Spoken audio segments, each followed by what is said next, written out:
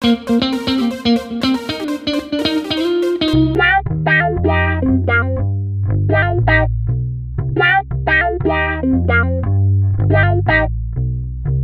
your host, Wyatt Birkenoff, and for today's episode, it's mainly going to be focused on Joe Biden's vice president, or at least vice president nominee, as we would fancy call it, and that is Kamala Harris. And Kamala Harris is obviously somebody who is very interesting when it comes to this political event and this political time period we live in today.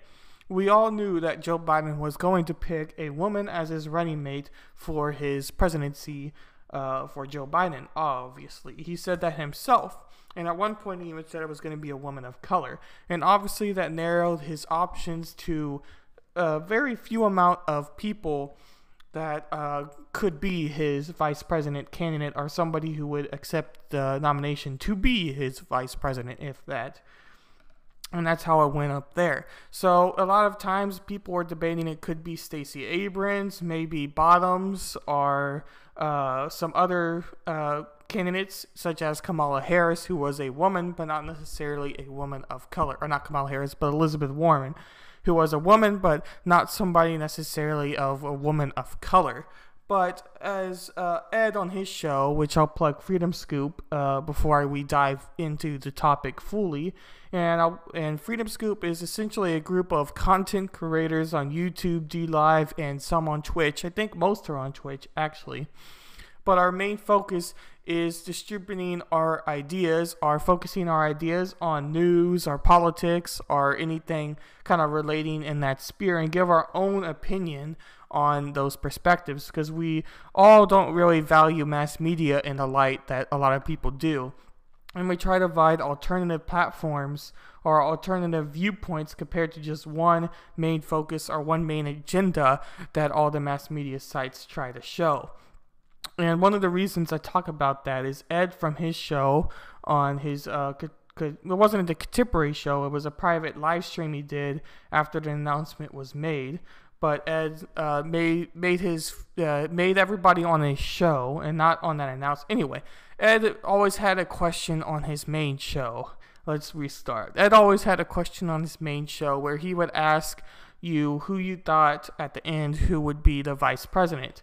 And a lot of times I was thinking Elizabeth Warren at first, just because she seemed like she was trying to align herself with Joe Biden in some way, but at the same time it might leave herself open to presidency if that were to be the case. They seem to be more friends rather than foes. So that was something I kind of paid attention to and kept my eye out for when it came to politics in general.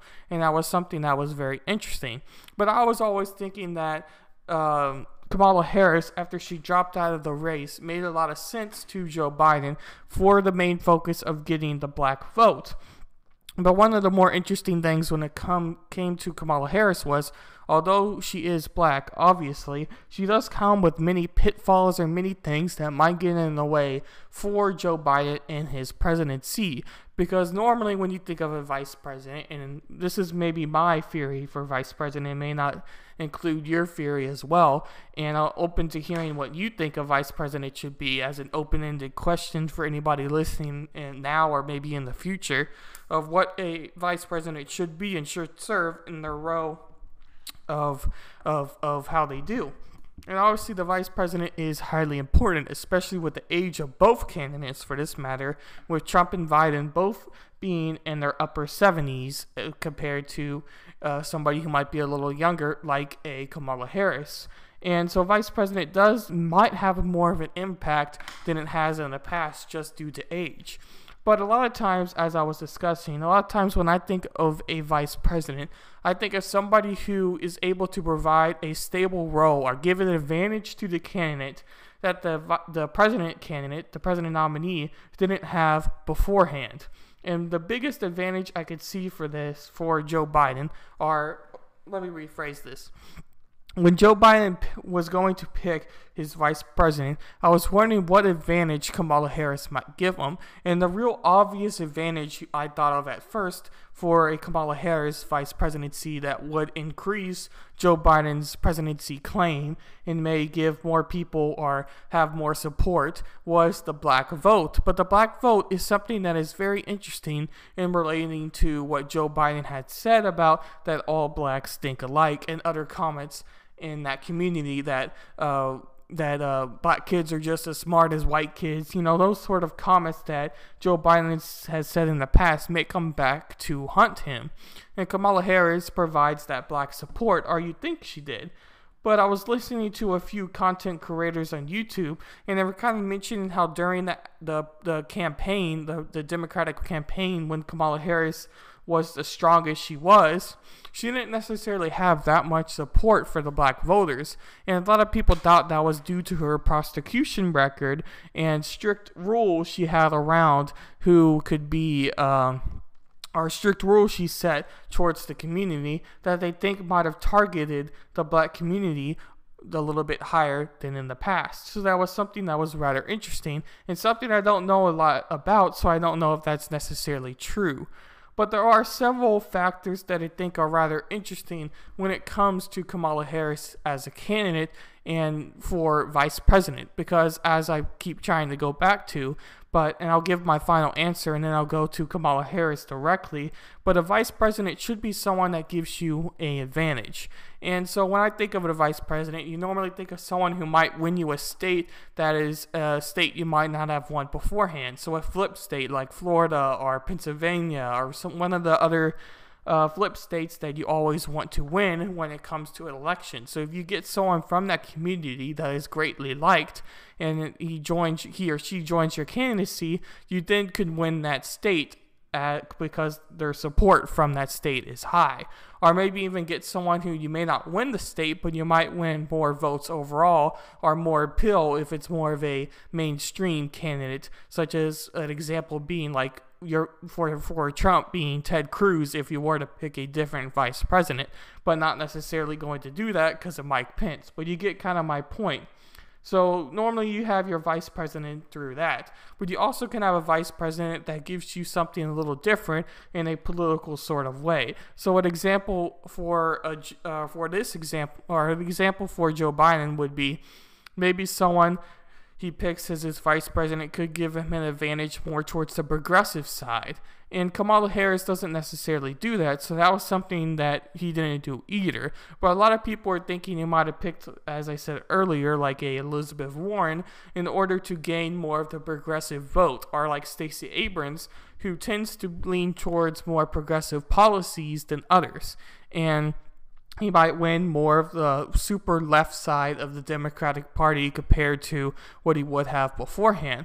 Because right now, as Trump calls him Sleepy Joe and others just view Joe is a very moderate candidate compared to Trump, and especially compared to the Democratic Party. Or you could say the opposite. He's a moderate candidate, but comparing him to Trump is like complete opposite.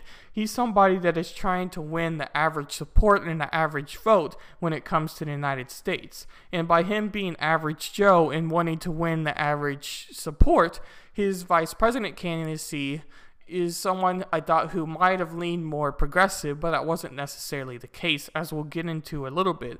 So I'm not really completely sure what Joe Biden was doing with his vice president candidacy, because he's not going to win a state that he wouldn't have beforehand with Kamala Harris, because Kamala Harris is a senator for California, and California is obviously going to vote for Trump.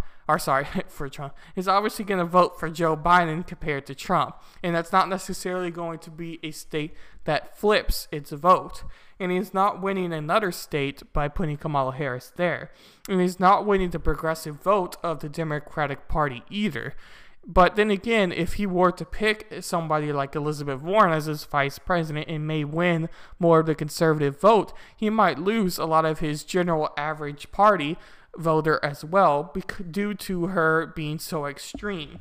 And it is something that is rather interesting and something I have thought of in the past before, but it's not necessarily something I think that is very important. So I'm bringing it back to my question of what do you normally think of when you think of a vice president? What is their purpose and what should they serve through your candidacy? So if you were a president in this example, maybe say you're Joe Biden and you're having to pick a vice president, who would have you picked and why? And that's something I was kind of thinking about, and something that was going to provide advantage. But these first few articles, I'm going to talk about the problem Kamala Harris brings to the candidacy and something I've thought of. But before I kind of read into the articles, I'm just going to give my general thoughts and how I feel, kind of expressing it out loud and talking to you on the podcasting platforms and the live streaming platforms, and just kind of air out how I feel. So for one, the first example I thought of when Joe Biden picked Kamala Harris was her comments about busing in the actual Democratic debates. So when you pick somebody who was going against you in the debates, or someone that was simply in the debates in the first place, it brings a very interesting perspective into picking them as vice president. In other words, if I was Joe Biden and I had the choice of a vice president, I don't know if I would have picked anybody who was up on that stage. Even if they didn't necessarily go against you at all, there still brings up conflict of interest in something Trump or Mike Pence or anybody on his campaign might bring up against them due to their comments that might have directly went against Joe Biden. And we all know from the debates that it's something rather interesting and something rather important was the fact that Joe Biden and Kamala Harris had a big fight in the debate, and that was mainly over the busing concerns that Kamala Harris had, and that Joe Biden was working with segregationists, or at least that's what Kamala Harris believed, that he was working with segregationists, and that was something that she directly went up against him in the debate and led up to a viral moment in really the highest part of Kamala Harris's stage, in the part where she gained her most viewership from and most attention from. She even had t-shirts afterwards that she sold that basically had the essence of her famous quote going off of the debate stage and going off of how we all thought of the debates went. So again, busing. The second thing I thought of was her prosecution record. Now, I'm not somebody who has studied law and looked into criminal justice or anything like that, so I'm not 100% certain on every detail behind Kamala Harris's as a prosecutor and prosecution record and what is allowed or isn't allowed within the judicial system and such. But I have always heard that she has a little bit of a shaky prosecutor record, and I'm bringing up an article that talks about that as well. But when you're trying to potentially gain the more progressive side of your vote, and you're Joe Biden, and you pick someone like Kamala Harris, who was a prosecutor or a cop, or a head cop really in that matter, somebody who was in charge of leading criminals or passing laws to arrest criminals, or just in generally being in charge of the process of the justice the criminal justice system. It's something that's rather interesting and something I don't know if is necessarily great to win the progressive vote. In other words, I don't think he's going to gain any progressive vote by putting Kamala Harris due to her being a former prosecutor, even if she didn't have a shaky record. And that fact that she does have a shaky record, and she seemed to be rather harsh and pass more laws directly against black people in air quotes, and have more of a high rate of incarceration from it, is something that is also going to go highly against Joe Biden in trying to gain that progressive side of vote. But before I move on to the actual articles and talk about a point I heard on another show, I was going to read a comment off of Twitch from White Wolf in the Shadows, and he says, "Yeah, I thought Stacey Abrams might have been a better pick, but maybe he's just connects better with Kamala." And then he put, "Yep, I agree." I'm assuming it's a he. Could be a she, but politics does lean a certain direction, at least for content creators. Anyway, that's besides the point. But yeah, Stacey Abrams was an interesting one, and obviously any candidate, especially a candidate that's been in the limelight for a while, is going to have baggage against them, and no candidate is 100% perfect. But that is a large part why a vice president is normally someone like a Mike Pence, or somebody that doesn't necessarily have that much baggage that you could have against them. Somebody that's kind of polished, somebody you can look to, and it may be even the opposite of who you are. So a classic example of this is who we have as a vice president now with Mike Pence. Although Mike Pence has had his controversial comments and other things relating to it, he, especially with more of the LGBT side of movement, but he's somebody a lot of people generally look at and see somebody who's more stable and more peaceful in his approach to politics compared to Trump, who is very bullish and very out there, especially if you were to follow his Twitter and in general of a candidate Trump is. So when you go to like Hillary Clinton and who her vice president was, a lot of people didn't really know too much about him, but a lot of like real conservatives like my father and stuff didn't like what he had to say and thought he was a little bit weird. But that was because they have complete opposite viewpoints, but he's not somebody that was completely crazy or absurd in the way I think. And I apologize, White Wolf in the Shadows is a she. So got that one wrong, but I think you'll accept the apology there, or at least I hope. Anyway, love live streaming. So I'm going to read some articles here about kind of points I thought of and points that I think go against Kamala Harris as vice president. But at the same time, I'm going to try to talk out the strategy to why Joe Biden might have chose Kamala Harris as vice president. But before I kind of get into that part of the podcast and that part of the live stream, I was first going to discuss the objects of why I don't think it is a smart pick and kind of my first opinions or first observations from it. So Pennsylvania is a state that Joe Biden really needs to win as a swing state if he is going to win the election. I mean, winning any swing state is highly important if you want to overall win the election better. I have often heard that if you win Florida, you win the election. That's kind of a common phrase that I've heard beforehand. But Kamala Harris and Pennsylvania do not see eye to eye. Kamala Harris is very much against fracking, and fracking is one of the biggest industries in Pennsylvania and the oil market. Although a lot of people see fracking as damaging the environment and further increasing fossil fuels, which is a system or an idea that we need to be getting away from instead of producing more. So she's going to win that sector of the population, and so is Joe Biden. But at the same time, it's rather hard to understand the fact of picking somebody who's so directly against fracking. But you may say, well, Pennsylvania isn't necessarily a state that you have to win. It would be a state that is important and a state that you should probably want to win or want to try to at least get more voters from. But at the same time, you may not think you necessarily have to win it. But that brings me to the point of this article and to the point overall.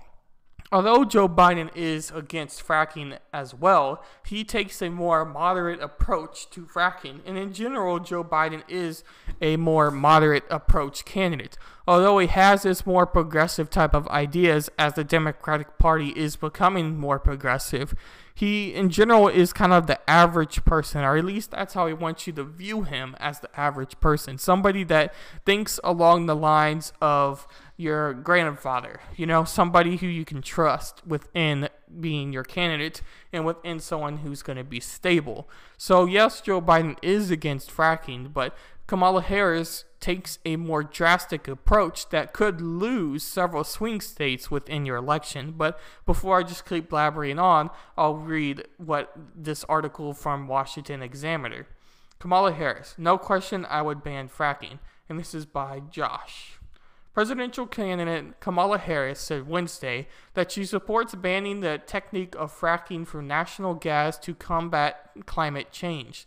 There is no question I am in favor of banning fracking, Harris said during an all-night CNN town hall event focused on climate change. Harris suggested she would start by taking executive action on day one to ban fracking on private lands, and then moved to have Congress pass legislation to expand prohibition to private lands. Harris' formal climate plan, published earlier Wednesday, does not explicitly call for Congress to ban fracking, as fellow candidate Senator Bernie Sanders has promised. Sanders, ahead of the CNN town hall, released a statement about a full-on ban of fracking.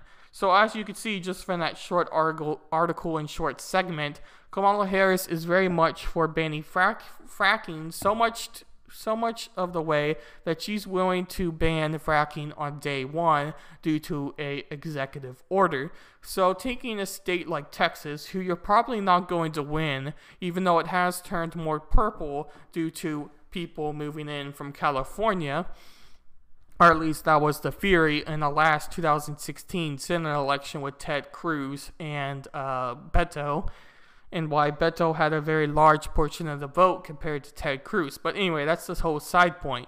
Even though you're probably not going to win Texas as Joe Biden, even though Joe Biden has said he's willing to put money more into Texas to try to win the vote, because a lot of people and political insiders are believing that Texas is turning more purple and is willing to maybe accept a Democrat more than they have in the past. But anyway, I don't think you're going to win Texas due to Joe Biden in the first place. But with Kamala Harris' viewpoints on fracking and Joe Biden's viewpoints on fracking, although they're a little more moderate, I don't think you're going to win more votes than you would have if you picked another vice president that may not have the same points.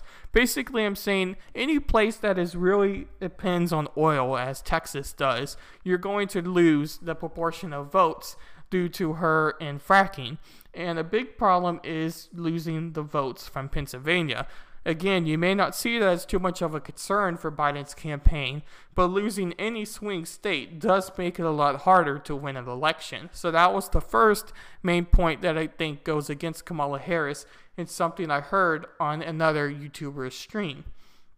The next one is to do with Joe Biden and Kamala Harris and their viewpoints of criminal justice. And this article was directly talking about George Floyd, but it brings up more of a direct crime record for each candidate in the past. So I'll read it from Kamala Harris's viewpoint, and I'll talk a little bit about Joe Biden's. But the main focus of today's stream is on the vice president being Kamala Harris and my thoughts about that.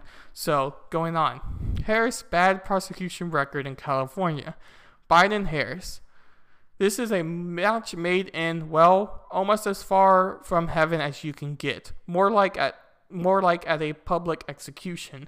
Remember that racist 1994 crime bill that Biden authorized, championed, and defended for so many years? The same crime bill that fueled the mass incarceration that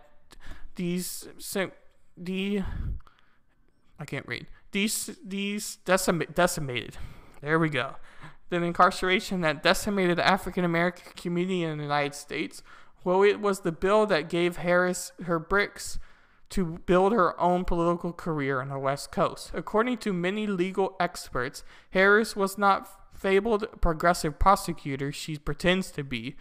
Was not labeled a progressive prosecutor, While she was a San Francisco district attorney, lawyers who worked for her were routinely accused of prosecutorial misconduct and cutting corners to rack up convictions even if some innocent people went to jail. About this, she did nothing. She seems to have decided early on as a black woman the only way to climb the ladder politically was to reassure right liberal donors that she would protect their belongings from people who looked like her.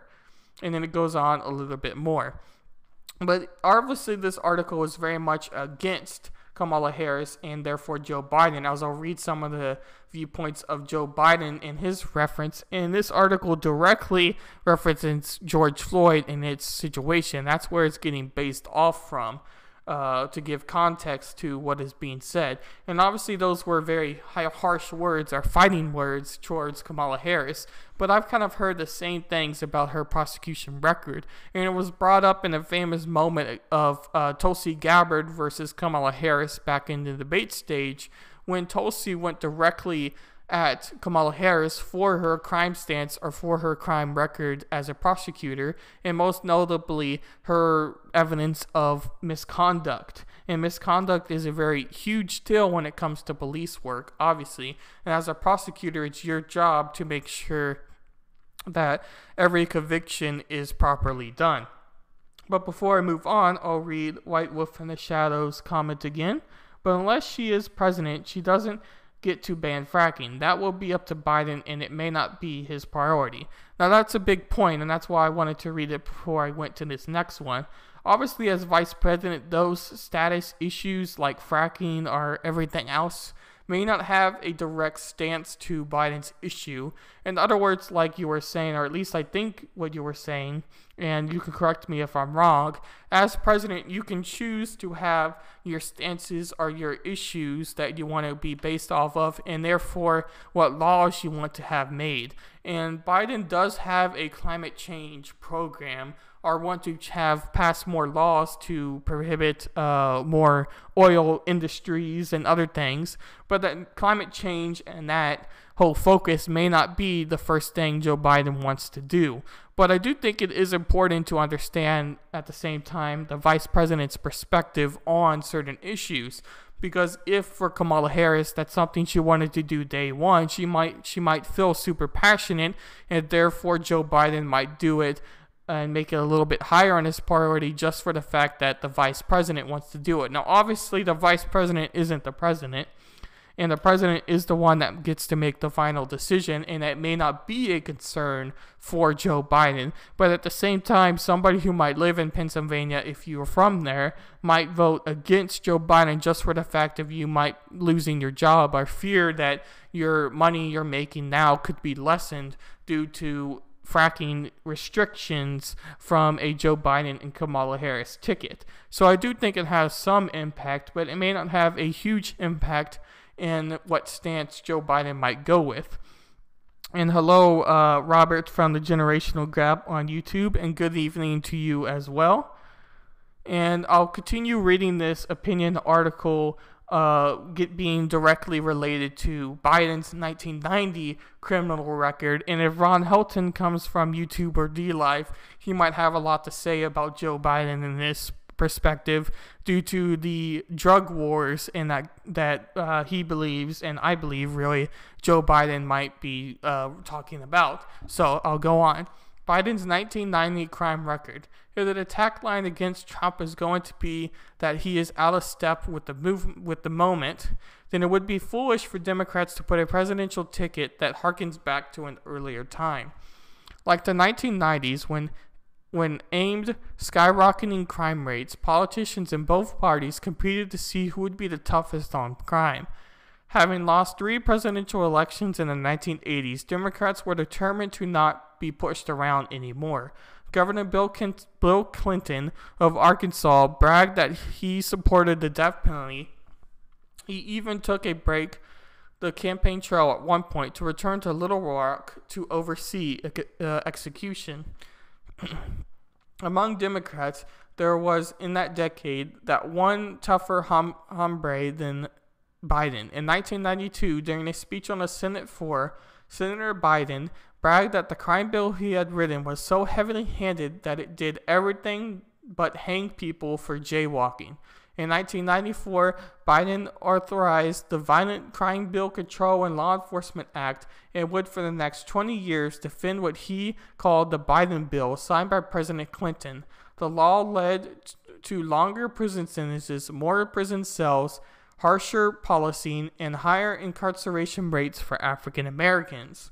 The Judge Roy Bean version of Joe Biden doesn't set well for an era where elected officials are talking about police reform and social justice, finding there has been a revelation in many quarters that criminal justice is not saving African Americans as many as it is serving them up to vindicate and bloodthirsty citizenry. It's about time that the light bulb went off. And then it talks a little bit more about Joe Biden before we got to the part I read beforehand. And again, all of these articles are going to be linked where you listen to your podcast or on YouTube if you want to read them now, if you are watching as a live stream viewer. to read the rest of this article or any more you might find more interesting. But that's a big thing, and if Ron Helton comes or it comes on later or happens now, but his big point, or at least the perspective I see from Ron, is that Biden directly passed these laws and passed more drug-related laws that directly hurt more of the black community than any other community out there. And it may have not have been a direct result. It may not have been the purpose that Joe Biden wanted to pass those laws, but it was something that directly impacted that community and something that is still impacting the community today. So it is something that is rather harsh. So yes, Joe Biden has his own problems with the criminal justice and laws relating to it, but so does Kamala Harris. So them both being on that ticket doesn't really provide a good stronghold to gain the support of maybe a progressive vote that way. And I've said beforehand, really at the start of the stream, you've lost most of your progressive votes with Kamala Harris and her criminal justice record and how that's been relating to that. But the biggest thing, when you probably saw that Kamala Harris was the vice president, and if you watched the presidential debates or were following the news at any point during those debates, you would have noticed Kamala Harris's attack on Biden due to his busing and segregationist tactics, or those things relating to it. So that was a huge event of Kamala Harris going directly against Joe Biden when she still saw herself as in the race. And it makes it very interesting that now Joe Biden is willing to accept Kamala Harris onto her ticket.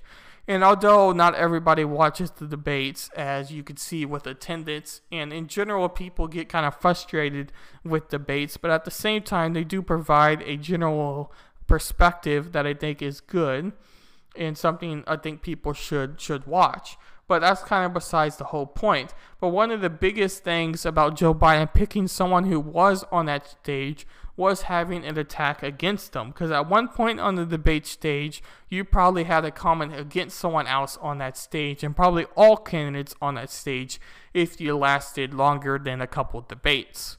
So that is kind of what this article is talking about, with Kamala Harris attacking Joe Biden on his busing and segregationist work, and this is by CNBC. The most personal attack on Thursday's Democratic debate was aimed not at the president, Donald Trump, but as the former Vice President Joe Biden. California Senator Kamala Harris called out Biden on the issue of race, saying that the way he recently described his past working relationships with two segregationist lawmakers was harmful. Biden, at a campaign event earlier this month, had cited his ability to get things done, even with the segregationist senators, as an example of the type of civility in Congress that has since disappeared. Numerous Democratic presidential candidates took Biden to task for comments, though some, including civil rights icon John Lewis, defended the 2020 frontrunner's remarks. Harris also accused Biden of opposing busing, which Biden disputed. And I'll go back to the article in just a bit, but I wanted to talk about something real briefly before we move on. And that is the fact of Joe Biden's comment earlier, was saying that was the sense of civility we have lost in our elections, or in working with candidates now. And it is something I think should be noted and should be talked about even now, although this is months and in 2019 even, way before this coronavirus stuff even happened, and the world we live in today that I argue has completely changed. But that's kind of besides the whole point. But the reason Biden brought up that perspective was to show the fact that working with the other side, even someone you largely or may fully disagree with, you can still come to a middle ground and pass a law or talk or even debate within your party system to make sure that everything is done right, or at least get something done even if you don't see eye to eye. And that's something that politics and in debates should very much happen. I remember in high school, you always got taught with your debate teacher or whatever that you want to, even if you're debating someone, you want to find that common ground. Although you want to win the debate and show that your side is fully right, or your side is right, you still at the same time want to balance. You don't want to be too aggressive.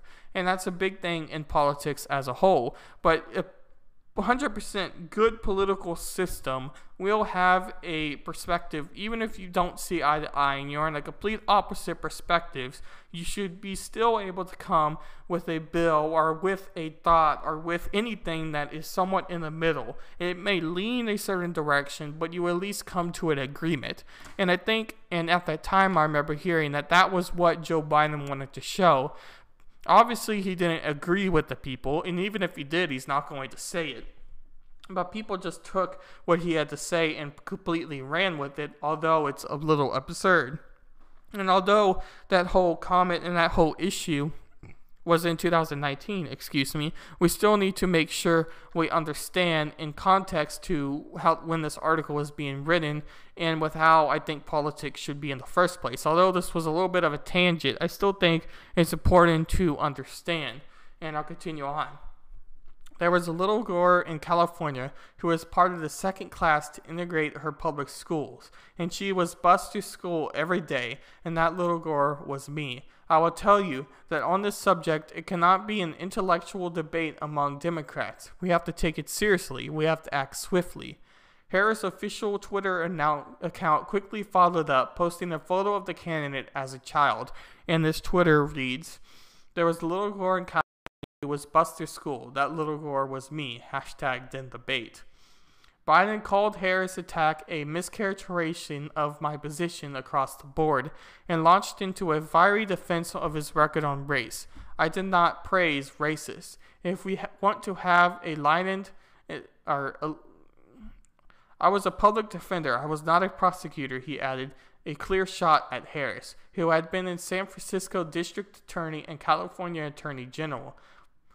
And then it goes on to talk about some other things relating to that debate and when it happened. And obviously the article is from June 27th, 2019. So I found an article of the perspective and how people viewed it right then as it happened.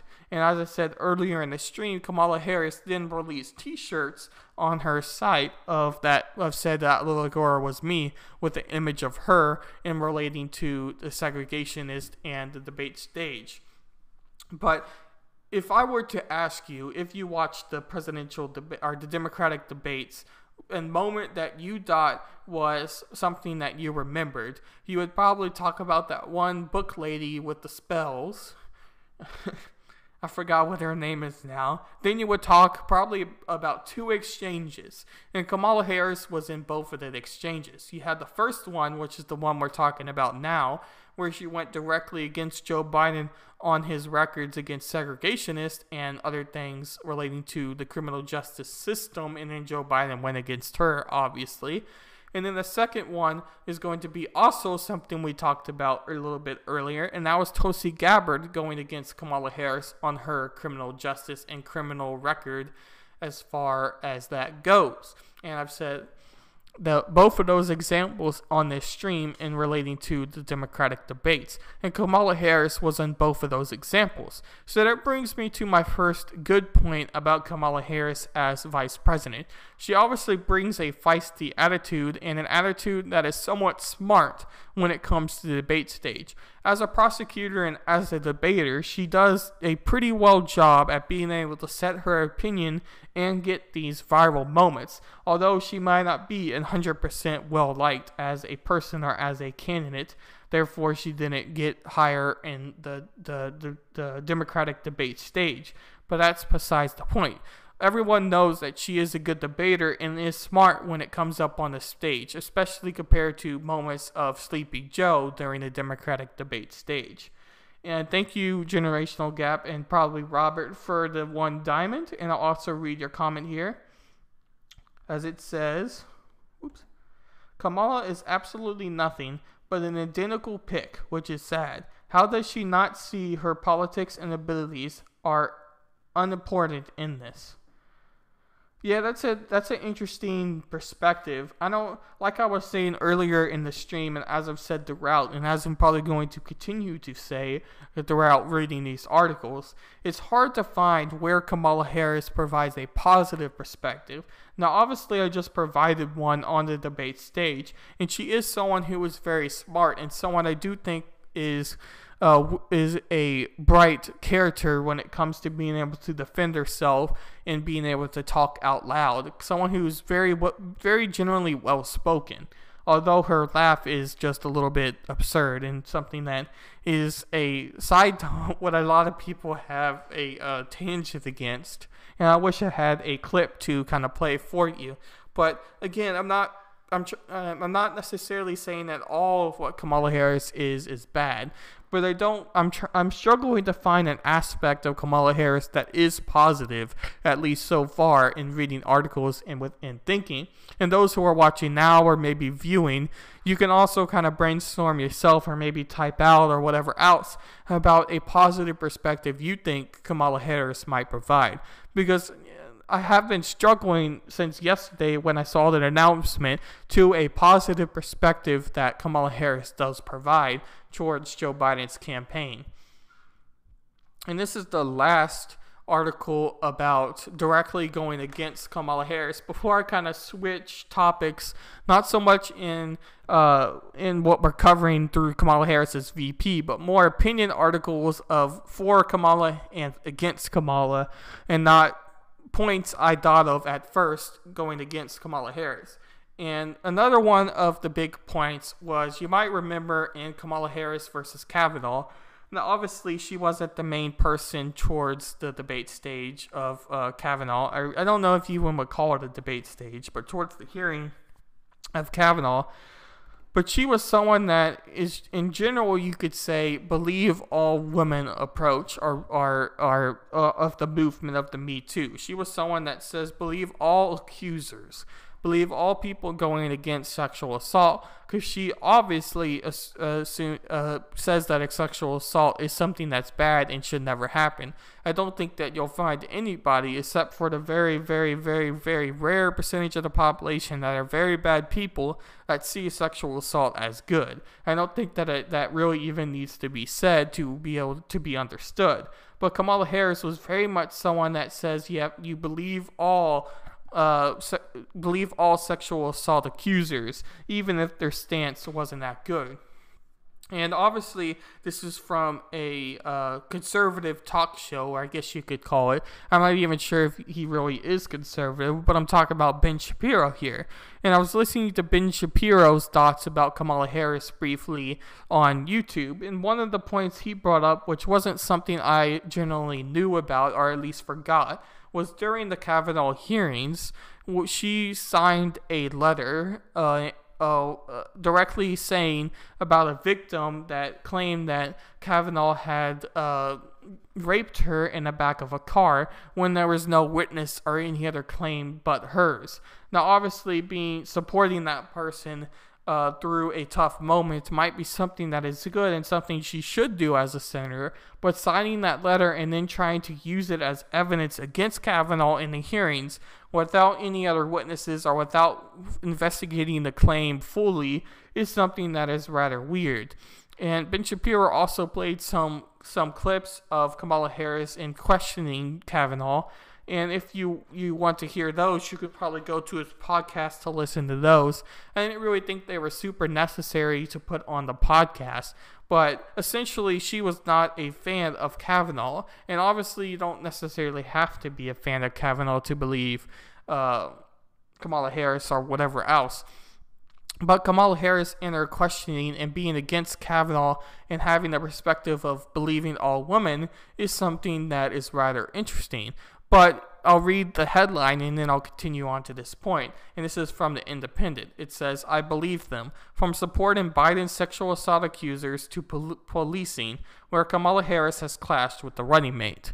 And this is by Danny Zullerlander on, I think that's his Twitter handle there. But anyway, so I'll continue on my point here. And finishing my point is basically the fact that Kamala Harris is saying that she believes all women despite the lack of evidence or evidence in general towards that person. Now, obviously, sexual assault is a very big thing, and I've said that already, and it is something that should be taken serious. But as a politician, you have to be very careful. And she has already came out and said that she believes the person who is accusing Joe Biden now of sexual assault in relation. And obviously her claims are not fully yes or fully no yet. We don't know too much about him, and we might not even ever know much about them. But the fact that Joe Biden has an accuser is something that has happened. And Kamala Harris has already said that she believes his accuser. So now that she is his running mate, how is that going to work? If she goes directly against the accuser now just because she is the vice president, she could be seen as somebody who is betraying her position or a hypocrite for her position just for a political motive. And it has been something that has been talked about with Kamala Harris, that Kamala Harris has always used her politics as a political motive. Whatever side is popular and whatever side is going to gain her a higher position, she is going to say or do just to increase her political awareness or political agenda in order to get higher up.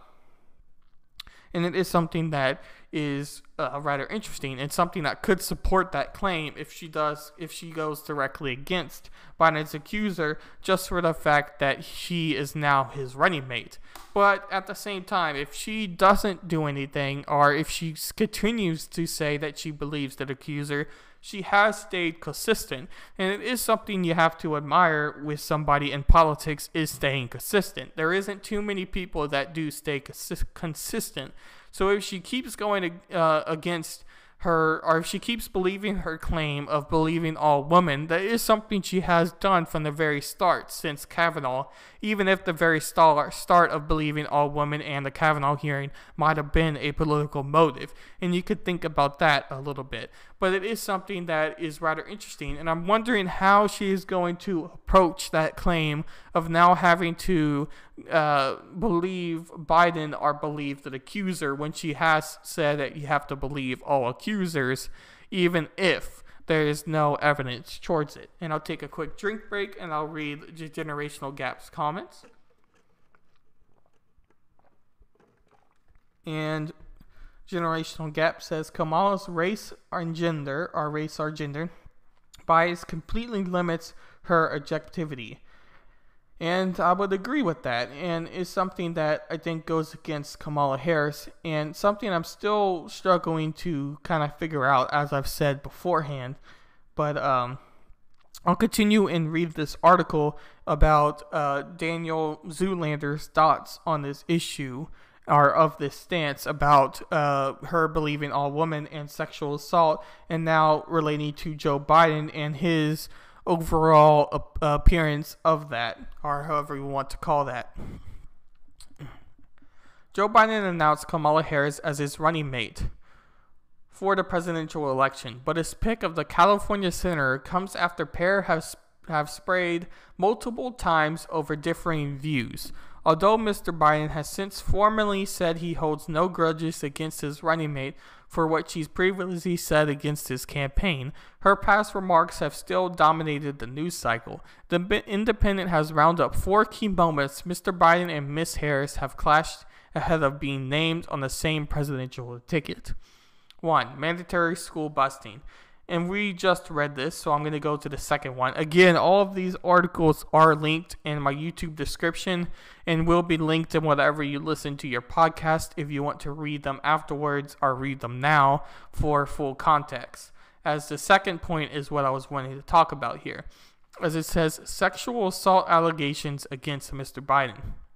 I like how they call it Mr. Biden, but anyway. In April 2019, prior to Mr. Biden entering the presidential race, reports surfaced of the former vice president inappropriately touching women. When asked by reporters, Ms. Harris said she believed the woman who spoke out against her now running mate. I believe them and I respect them, able to tell her story and having the courage to do it, she said. Excuse me.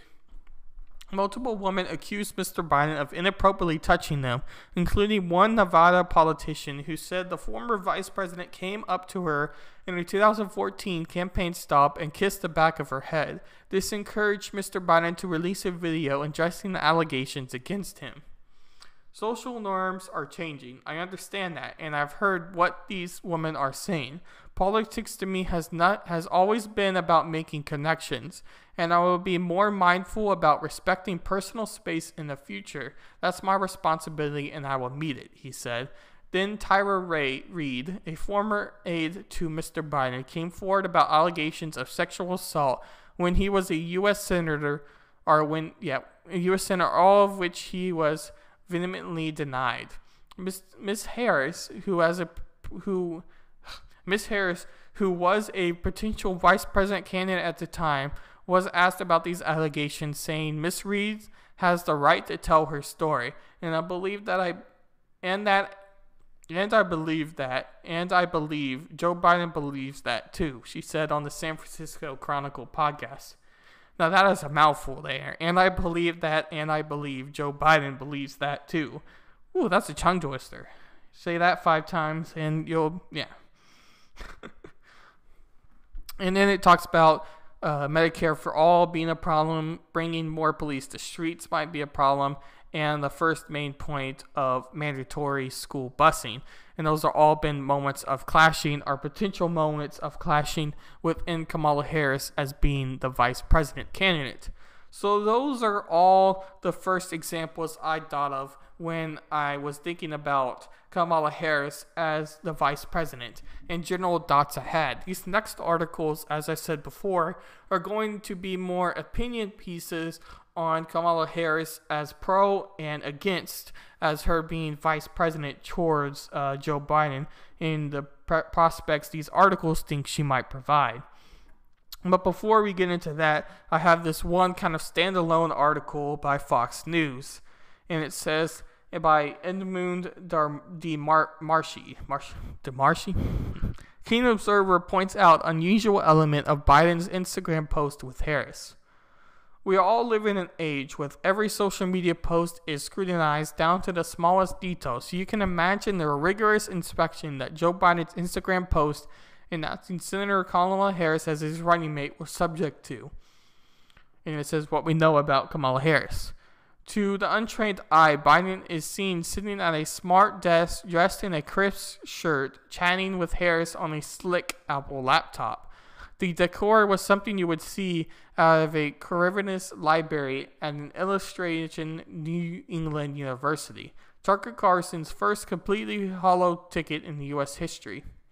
But social media users were able to spot some irregularities upon closer inspection. Benny Johnson, the chief creative officer at Turning Point USA, the conservative student organization, took to Twitter shortly after Biden's announcement and identified a note tucked under the laptop that was tough to read, but it said something like a script. The Trump campaign seized on the photo and said in an email that Biden needed paper to understand why his handlers chose Harris. And then this is from Benny, a tweet from Benny, as it says, 3 very important things about the photo of Joe Biden calling Kamala to offer her VP spot. 1. Biden has to read from a script that is clearly visible. 2. Biden does not know how to hold an iPhone. It's upside down. 3. The cartoon on Biden's desk is a man screaming, "Why me?" Now, obviously, this is a little superficial, and I thought was something a little bit funny before we move on to a little bit more serious topics, as you can see. But it was something I still wanted to include, but I'll continue on. Johnson noted that Biden is holding his iPhone upside down, and why eagle-eyed observers can also spot a cartoon on his desk with a character screaming, "Why me?" Biden defenders took on social media and said he is likely holding the phone upside down because another person was part of the conference and was on speakerphone, which doesn't really make sense, but either the object of him holding the phone upside down really makes sense either. But again, I could see some people taking that perspective of how Joe Biden has gone down in mental awareness or mental stability. And as a presidential candidate, that's something you obviously need. So I could see that as being a perspective of taking the phone upside down, of being something that is not just funny, but maybe a little concerning. But then at the same time, reading into all those minor details is probably a little bit too extreme. But I'll continue on. Biden defenders took to social media and I read that. The post illustrates how the 2020 campaign is in full swing after Biden's selection of Harris. Biden wrote in the post that it is a great honor to announce his selection of Harris as his pick for running mate and called her a fearless fighter for the little guy and one of the country's finest public servants. He also credited her work with his late son, Beau, and said as an attorney general, she took on the big banks, lifted up working people, and protected women and kids from abuse. So that was this Fox News article. Now we'll move on to some opinion pieces about Kamala Harris as vice president from these articles. And a lot of these articles are going to say similar things, so we'll continue past those and kind of move on as they say similar points. But I did want to pull more than a couple of articles and opinion pieces on Kamala to get as big of a perspective as I could. So bear with me there, even though we might be saying some similar things. And this is from The Guardian. What to make of Kamala Harris's VP, or what to make of the Kamala Harris vice president pick? Our panel's verdict. Theodore Johnson. Biden is betting on black votes. Joe Biden's choice of Kamala Harris to be his running mate signals one thing. He believes that black voters are key to his chance of winning the White House. While it is certain to win upwards of 90% of the black vote, just as the Democratic nominees have done for decades, the more pressing issue is the black voter participation. Having Harris on the ticket is a bet that she is best suited from among the vice presidential field to increase the number of black voters who would turn out for the election. The Biden gamble seems to be that if Harris can help rebound black turnout, which dropped 7 points from 2012 to 2016, then he can carry the states that Hillary Clinton lost by extremely narrow margins, Michigan, Wisconsin, and Pennsylvania. And his hope that he is choosing Harris may also make Biden more competitive in purple and red states like Florida, North Carolina, and perhaps even Georgia. Naming Harris to the ticket, however, is the easy part. In order for the black turnout to increase, she will need to maintain a constant presence in the areas central to the Biden electoral strategy, and she will need to fight hard to ensure grassroots organizations are properly funded and resourced to help mobilize black voters. But make no mistake, the Biden-Harris ticket is an explicit declaration that the campaign has cast its lot in the black voters. So that was Theodore's dots on how Joe Biden and Kamala Harris ticket and what he thinks brings an advantage to. And those of you who are listening now, it would be interesting to see what you think of that perspective, because it was something I generally thought about. But at the same time, as Theodore even said himself, they already, in general, have 90% of the black voters, or at least the black voters that turn out for elections. And Kamala Harris, as a vice president, may make for the uptick of black voters in general to show up, or blacks to show up in an election in general, when they may feel disheartened to the average candidate of Democrat and or Republican, or especially Republican if you believe that the stereotype that, blacks always vote for Democrats. But that's kind of besides the whole point here. The main thing is, do you think that Kamala Harris provides a plus in the category for black attendance in the election? Because it was something I generally thought would help Joe Biden and would be something that is a plus for his campaign and what Kamala Harris could bring as a positive towards the presidency or potential presidency of Joe Biden. But at the same time, through listening to some content creators and other things and just thinking a little bit more. I don't necessarily know if Kamala Harris provides that much of an uptick of black support, especially when in the past and within the election, she didn't really necessarily have a full perspective on the black voters. In other words, when she had a chance to be the presidential nominee for the Democrats, she was talking about a lot of things relating to votes, and she didn't necessarily have that much of the black support compared to Joe Biden. And Joe Biden in general has always claimed that he has a lot of black support. So that's kind of a whole point, but something I've been thinking about, but I don't necessarily even have an answer to myself. But I'll read this next one, and this is by Malachi Jabala. I find it hard to be excited about Harris. Over the past few months, the Biden campaign has promised black Americans many things, including a black woman on the U.S. Supreme Court and also a potential for a black woman vice president. Now that it's official and Senator Kamala Harris has been announced as Biden's running mate, one can't help but feel this moment feels hollow. Today, hundreds of thousands of black men and women on the front lines of a deadly pandemic face death, evictions, and massive unemployment. I wish I could believe that the Vice President Kamala Harris would make a material difference in our lives, but I find it hard to.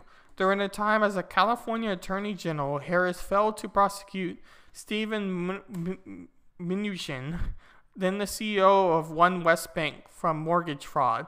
At the time, a foreclosure crisis was sweeping through the country, and after the 2007-2008 financial crisis, which was leaving countless people who had been preyed on banks homeless, today millions face conviction in a new crisis that is disproportionately affecting black and brown Americans. Forgive me for not being sure that Harris will fight for us. The finicky sweepstakes have reduced black political strategy to transactions instead of vision and policy. It's limited black power to the back-breaking labor we can provide. However, in the boosts are as VP to uplift a meager campaign with a meager vision to top it off. We are given a black woman benefiting from the black advocate's energy of the same criminal justice movement she has denigrated for years when she was a San Francisco district attorney. So yeah, that was a comment not so pro to Kamala Harris in directly relating to her time as a prosecutor, and it's something that has been under attack by many people and is a reoccurring theme when Kamala Harris gets talked about. And there is several more of talking about Kamala Harris and her viewpoints. And if you're somebody that generally wants to hear a perspective, and I think is a pretty well done article about their panel's perspective on Kamala Harris as a VP and want to hear the remaining three, I would highly suggest you looking up the article afterwards or clicking on the link on my YouTube or whatever you might be listening to this podcast. But I'll move on to the next article by Fox News. Again, this is an opinion article by Michael Goodwin. Kamala Harris, an underwhelming pick for vice president. The great Peggy Lee song comes to mind. Is that all there is? Senator Kamala Harris checks off two big boxes for 2020 Dems, gender and race. But the moment, if not the actual choice, feels underwhelming because of the amateurish way Joe Biden and his team let the process spin out of control. Pence tells Harris he looks forward to Salt Lake City. The drowned-out, overhyped vetting often made it seem as if your running mate would save the ticket. A month ago, there were 6 finalists, then maybe 12. Some openly campaigned with Stacey Abrams and Karen Bass in listening to supporters to speak to Biden directly. Susan Rice talked up what she saw as her qualifications on television as if he was picking her was a no-brainer. Flashback. Much of the time it seemed as if the campaign was putting on leaks to give the impression that there were developments when there were none, with Biden mostly basement bond in Delaware and slow to roll out of seriously policy proposals. The Veep hunt and the speculation took on outsized importance.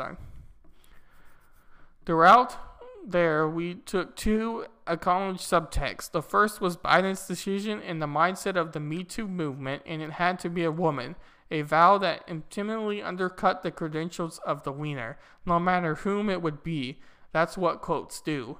Would Harris have gotten a spot if men had been considered unacceptable? Merely to ask is to cast doubt on her. The selection was even more tilted because it increasingly became clear that the VP candidate had to not be a woman but also black. The lack of enthusiasm for Hillary Clinton among black voters helped sink her for 4 years ago. Although Biden largely owes his nomination to the turnout of black voters in the South Carolina primary, being Barack Obama's vice president could not by itself guarantee him significant loyalty and turnout in November. He needed to shore up his party's most important and reliable bloc, so the strategy was really about which black woman he would select.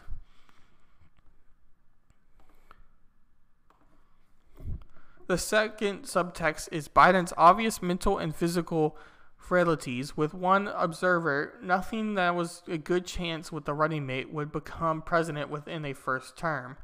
Should the Dems prevail, the president in waiting, as even Biden supporters put it. His advanced 77 age needed to be countered, and Harris does that, turning 56 in October. At her best, she's quick and appealing in a contrast. And that was something I brought up a little bit earlier within the debate stage, or within this podcast. I don't know why I keep saying debate stage. We're not there anymore. Anyway, but within the podcast, and that is, she obviously, being 56, is very young, especially compared to Joe Biden. And that is potentially what's making the vice president pick more important than it was in the past, just due to Joe Biden's age and lack of mental awareness, especially compared to Donald Trump and being so bullish. Although you could argue that both men are older, but Joe Biden does seem to show his age a little bit more than Donald Trump does. And I'll take a quick drink break before I read this next one.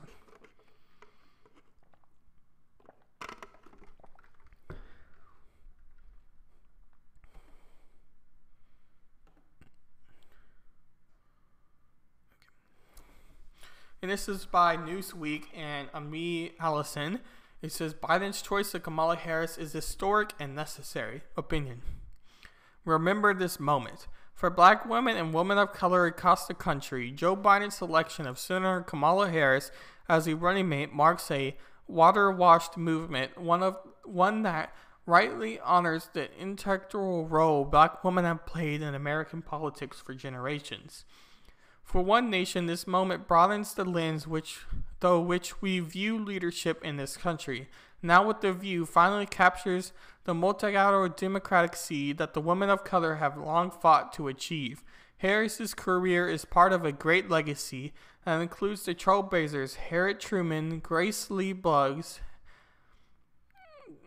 as part of the first black and first Asian American woman to represent California in the U.S. Senate.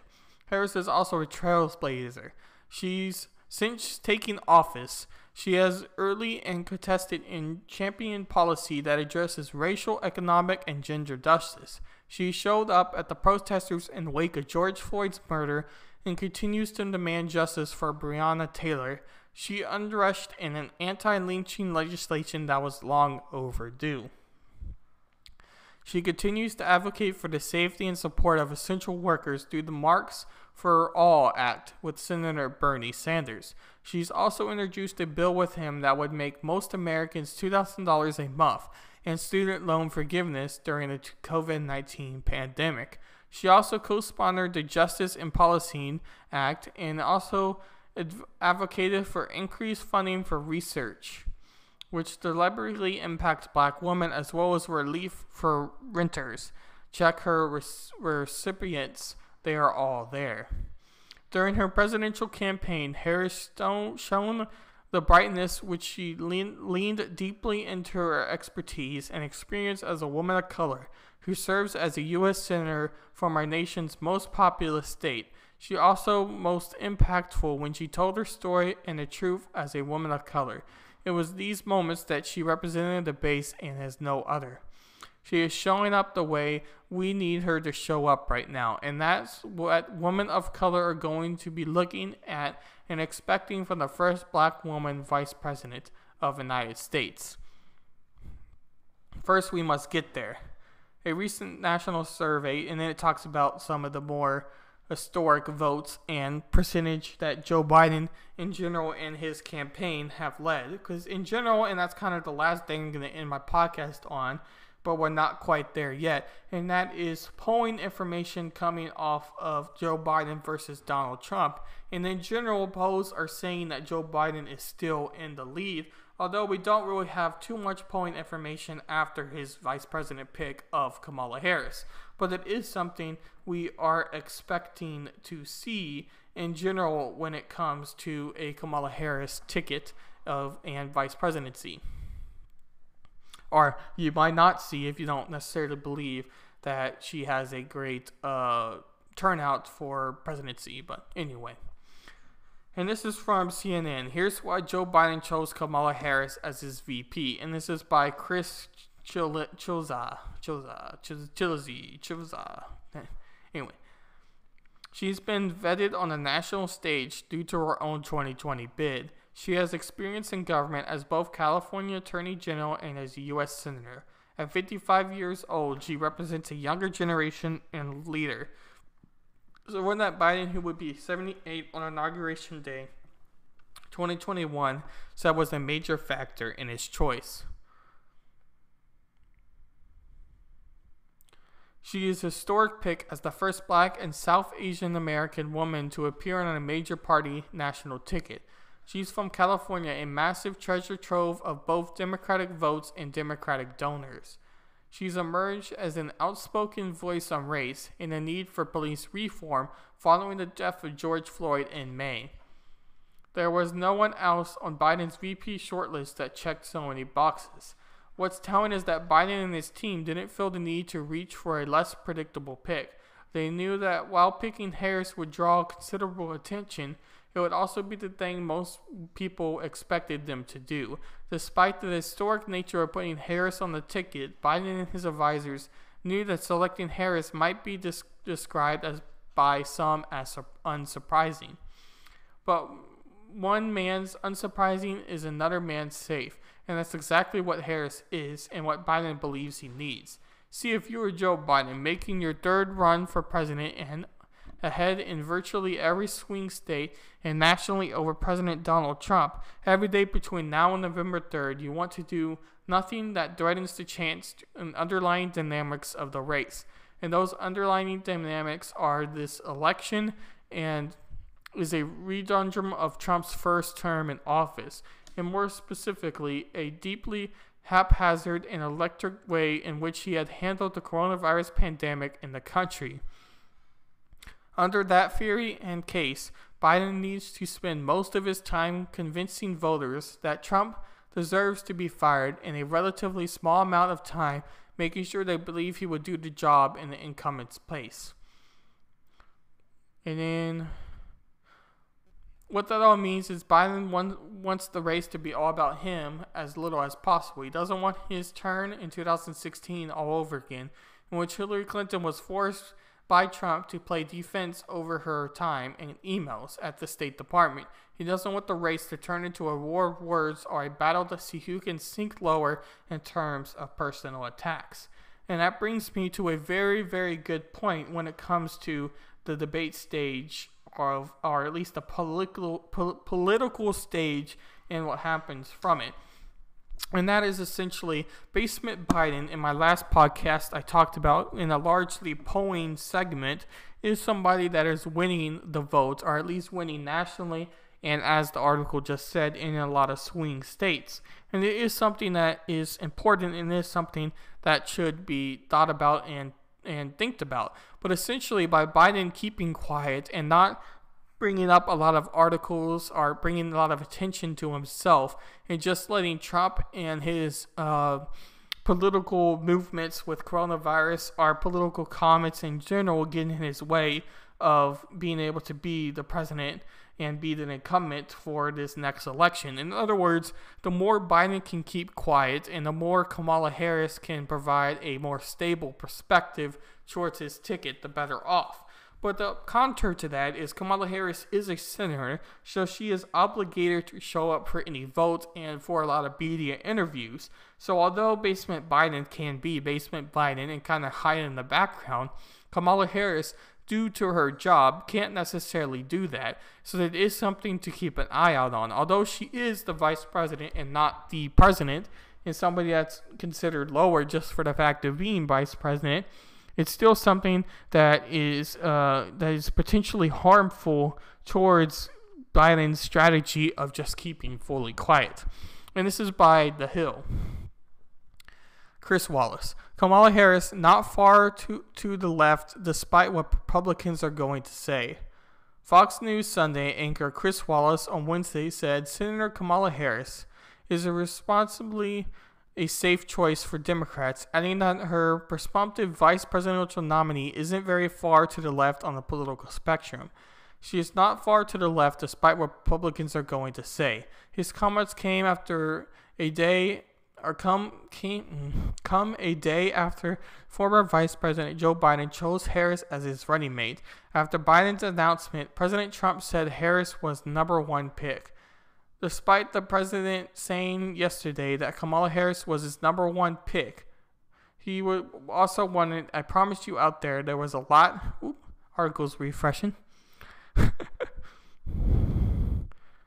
Yeah, you gotta love when that. So I'll quickly move on just so we don't have too much of a pause. And I'll kind of talk about my last segment. And we might bounce back to that to the end because I don't want to be a very large moment of not talking within this live stream because we're already over an hour so far. And thank you for all who are listening now or listening in the future. I highly appreciate you. But it brings me to my 538, and this is going to be a weekly segment for the ongoing time. Because as I pretty much said on every episode, 538 is the site I kind of most trust as far as polls go because they were the most right when it came to the last election. And I do think they do a generally good job at gathering polling information and kind of talking about their own dots in relating to polls themselves. So this shows all the polls information and the last that were sampled. And the last ones were on August 11th, and it is the 12th today, so yesterday.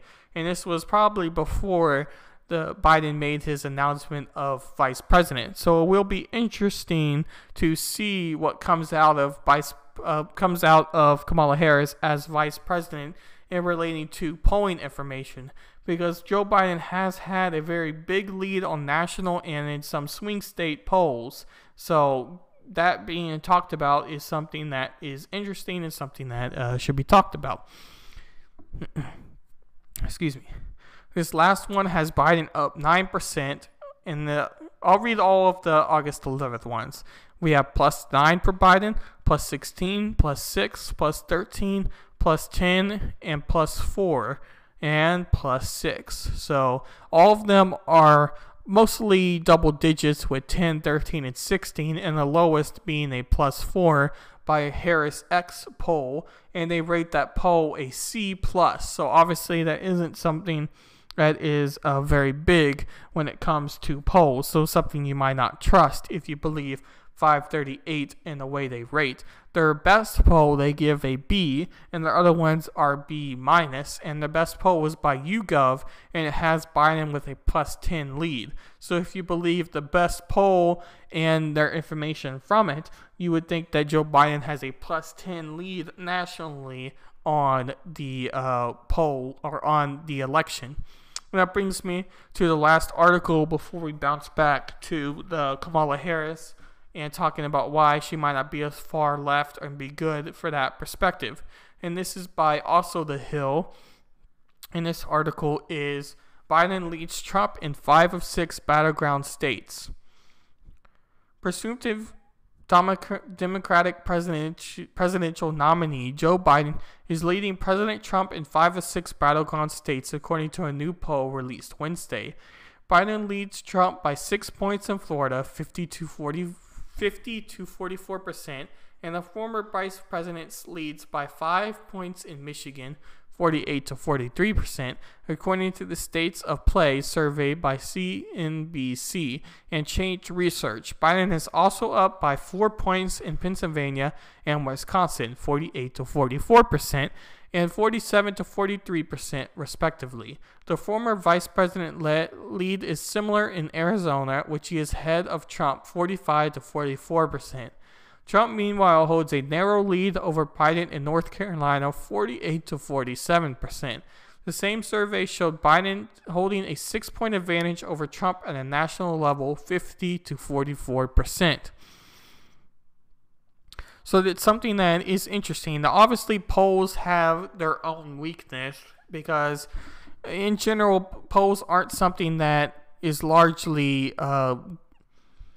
polls don't predict the election 100%. Our polls would be the absolute religious God when it comes to an election. But polls can provide a perspective and provide a reason to do something. In other words, polls are a good way to kind of tell where you are on an issue or where you align, or in general, if you do a poll for, let's say, a political policy, you're able to tell like what your constituents might think about a certain topic or a certain issue. So they do provide a good perspective when it comes to that. But I'll continue reading this article here. The poll also showed voters reacting negatively to Trump's performance in the Oval Office, and particularly his handling of the coronavirus pandemic. 46% of voters said that they approved of Trump's job performance, while only 44% approve of his handling of the pandemic. The findings are the latest in a slew of polls to show Biden leading Trump in states the president won in 2016, raising alarm bells for the presidential re-election campaign. The Trump campaign has honed in on one number of swing states, launching bus tours, releasing ads, and having the president travel to states in hope of boosting chances in November.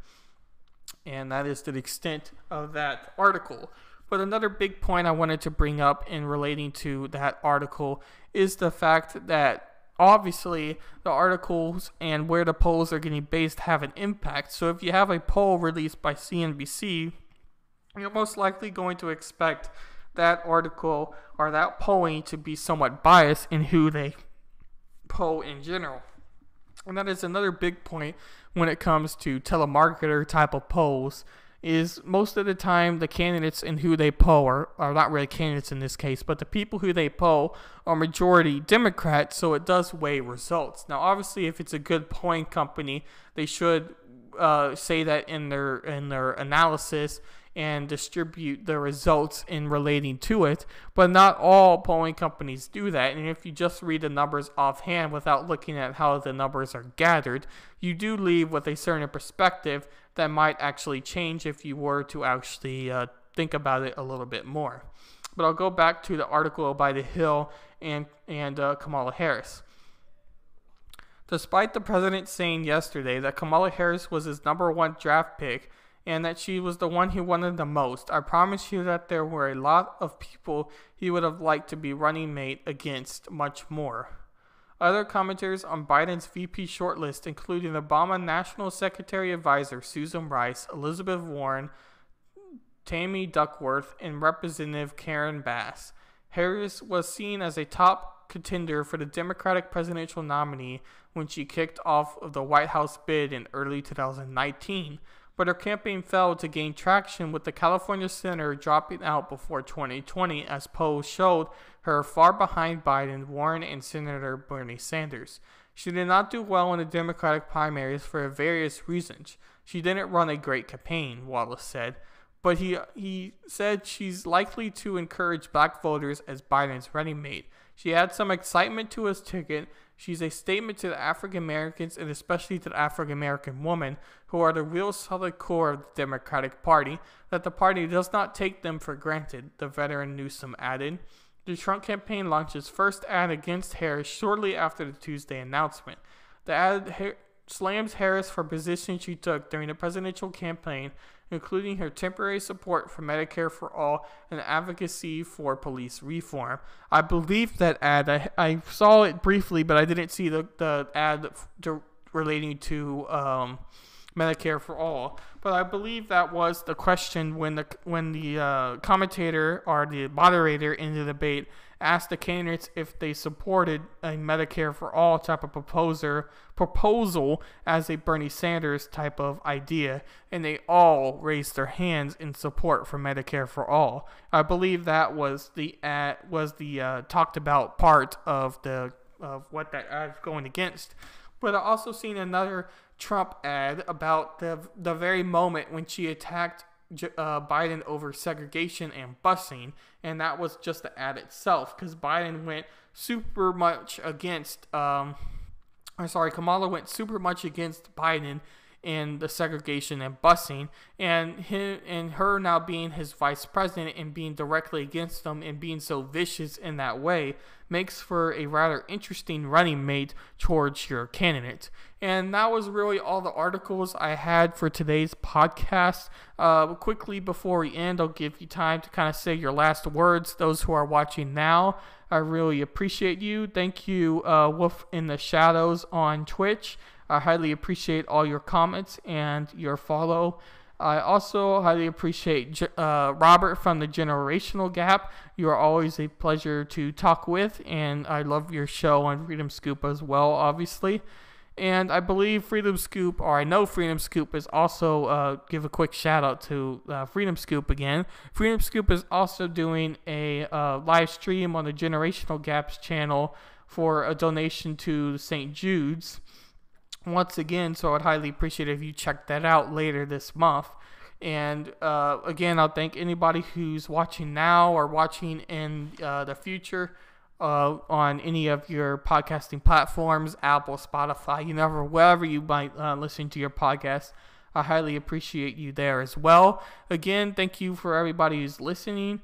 Make sure to check out my YouTube channel, Roundtable Decision, or if you want to check out any more of my solo type of videos. And you can also find my Twitter and Discord there as well if you want to participate more in my audience and people who talk about me there. And thank you, Ed, for lurking the whole time. I do that most of the time on your contemporary show. When I get ready in the morning, I'll have it on and just kind of walk around and do the things I need to do in the morning in order to be ready for work and whatever else. So thank you for hopping on at the last moment there. Again, thank you, everybody, and I appreciate you all for the listen. And just be thinking about if you Kamala Harris as vice president, because obviously she does have some strong points to her, but I am still very much struggling for a positive perspective Kamala Harris does provide. But if you do think of one, again, you can go on my YouTube and find my Discord and Twitter, and I'll be glad to kind of read your response from it as well, because it is interesting and something I'm going to think about a little bit more. But once again, thank you, and